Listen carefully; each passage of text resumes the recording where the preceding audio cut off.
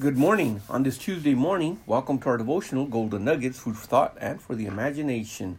Thank you for joining us this morning. We're going to pick up where we left off yesterday.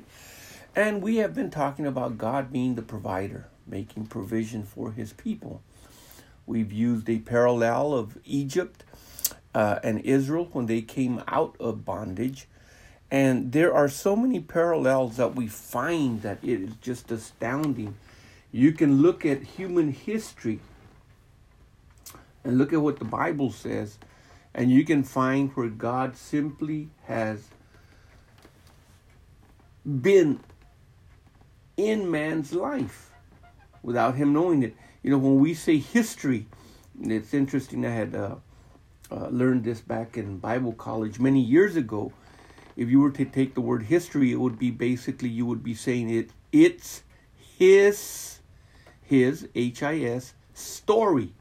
It's God's story. History. So if you think of it that way, wow, you know, it's a story of God. It's the story of God and the story of man, in particular, Adam, and then, of course, all his descendants, of which we also are a part of. But God has always made provision for his people. Whether it was Elijah out there being fed by the ravens, whether it was John the Baptist being out there in the desert eating locusts and honey, whether it was Jesus and all the people that followed him and those that made provision. But then also you have all those supernatural provisions that were made possible by God in the Old Testament and in the New Testament. We had been talking about those that are rich and those that are poor, the gap, the difference.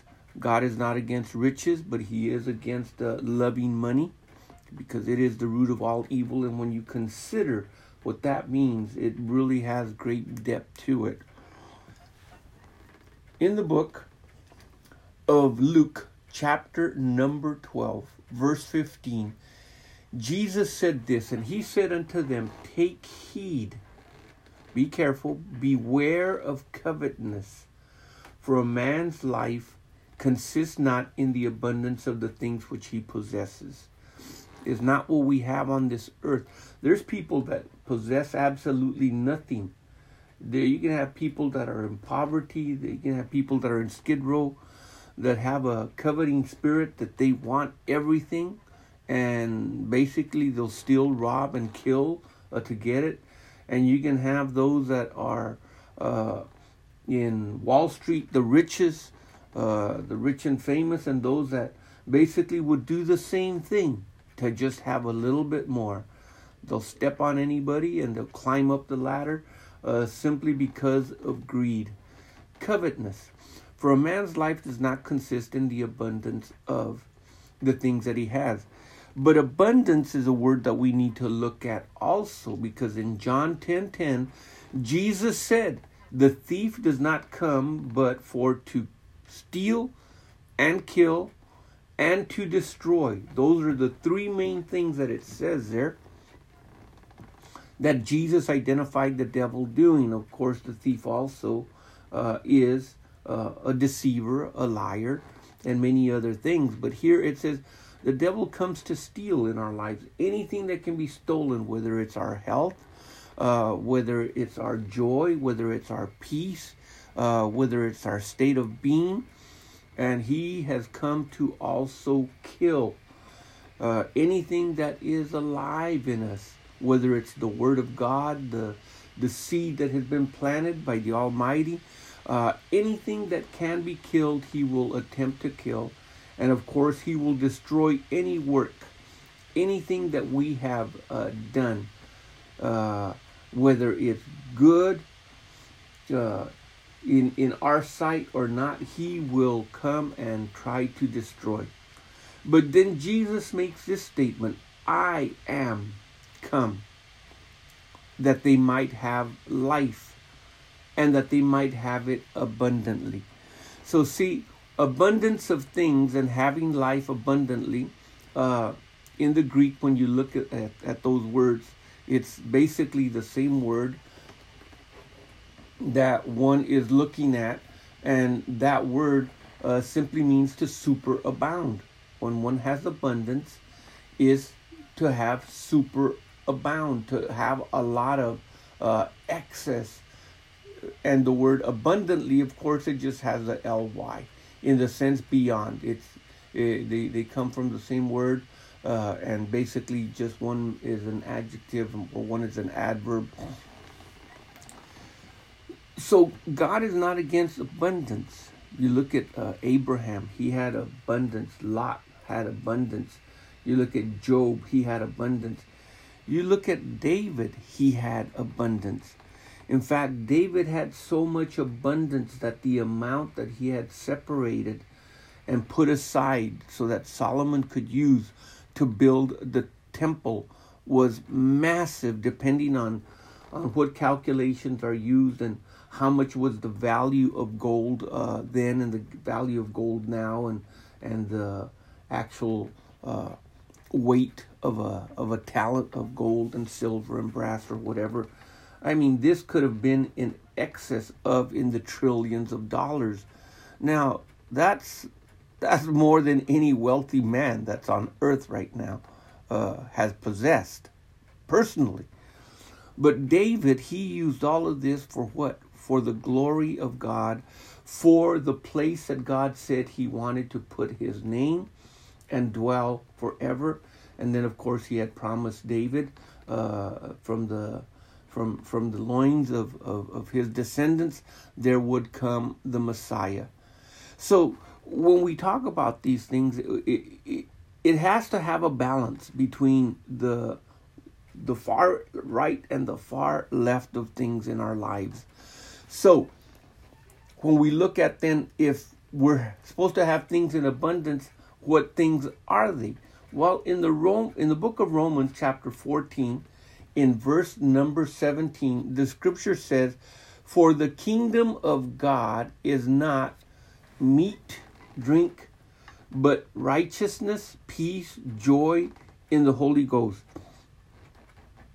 Now, the streets of the New Jerusalem, the Bible says, the streets and the foundation of the city and everything else is beyond our comprehension here in the natural.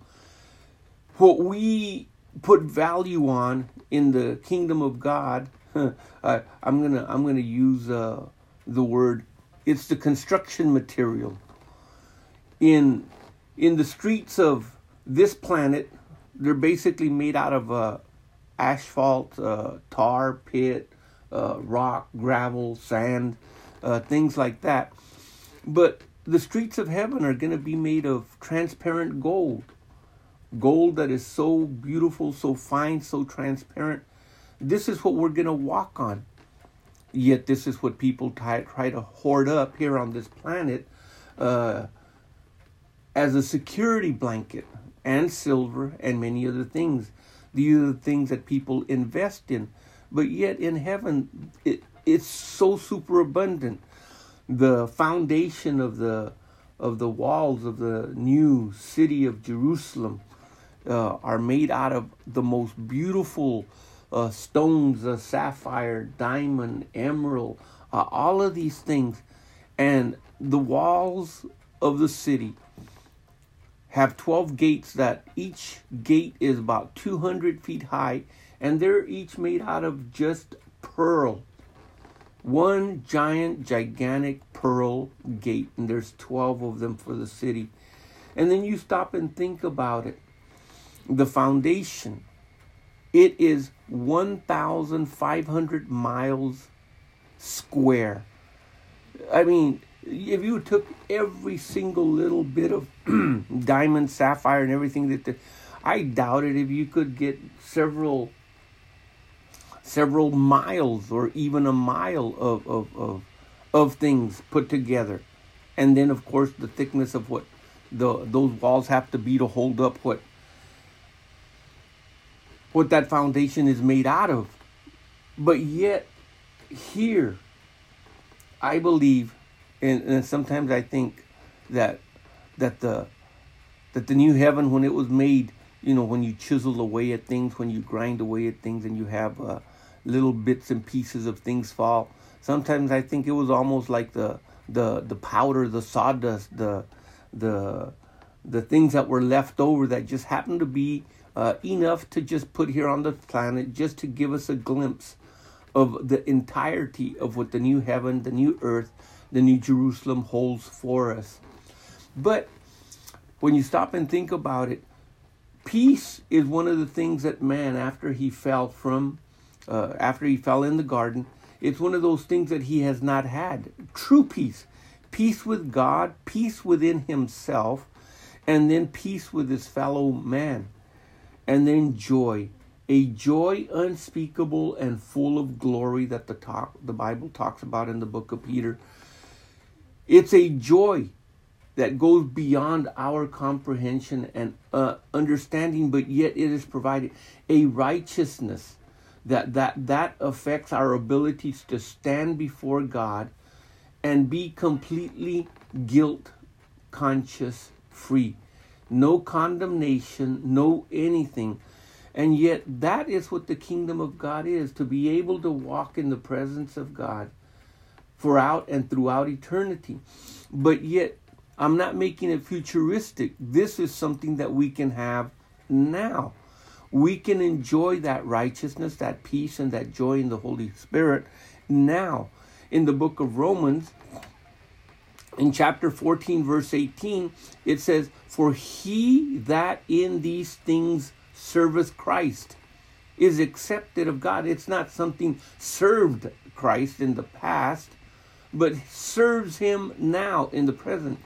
So, for he that does these things serveth Christ, is accepted to God and approved of men.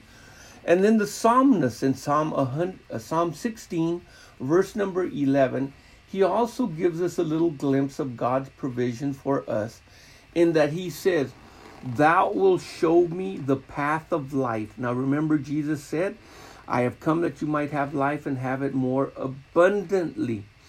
And it says in the continuing of that verse, Psalm 16:11, "In thy presence is fullness of joy. At your right hand are pleasures forevermore." The pleasures that he's talking about are the pleasures of not only his presence, but those that we miss. The pleasure of looking at the sky and looking at nature and recognizing God's hand in creation. The pleasure of eating something and not having to worry that it's fattening, that it has chemicals that are going to cause cancer or going to kill us.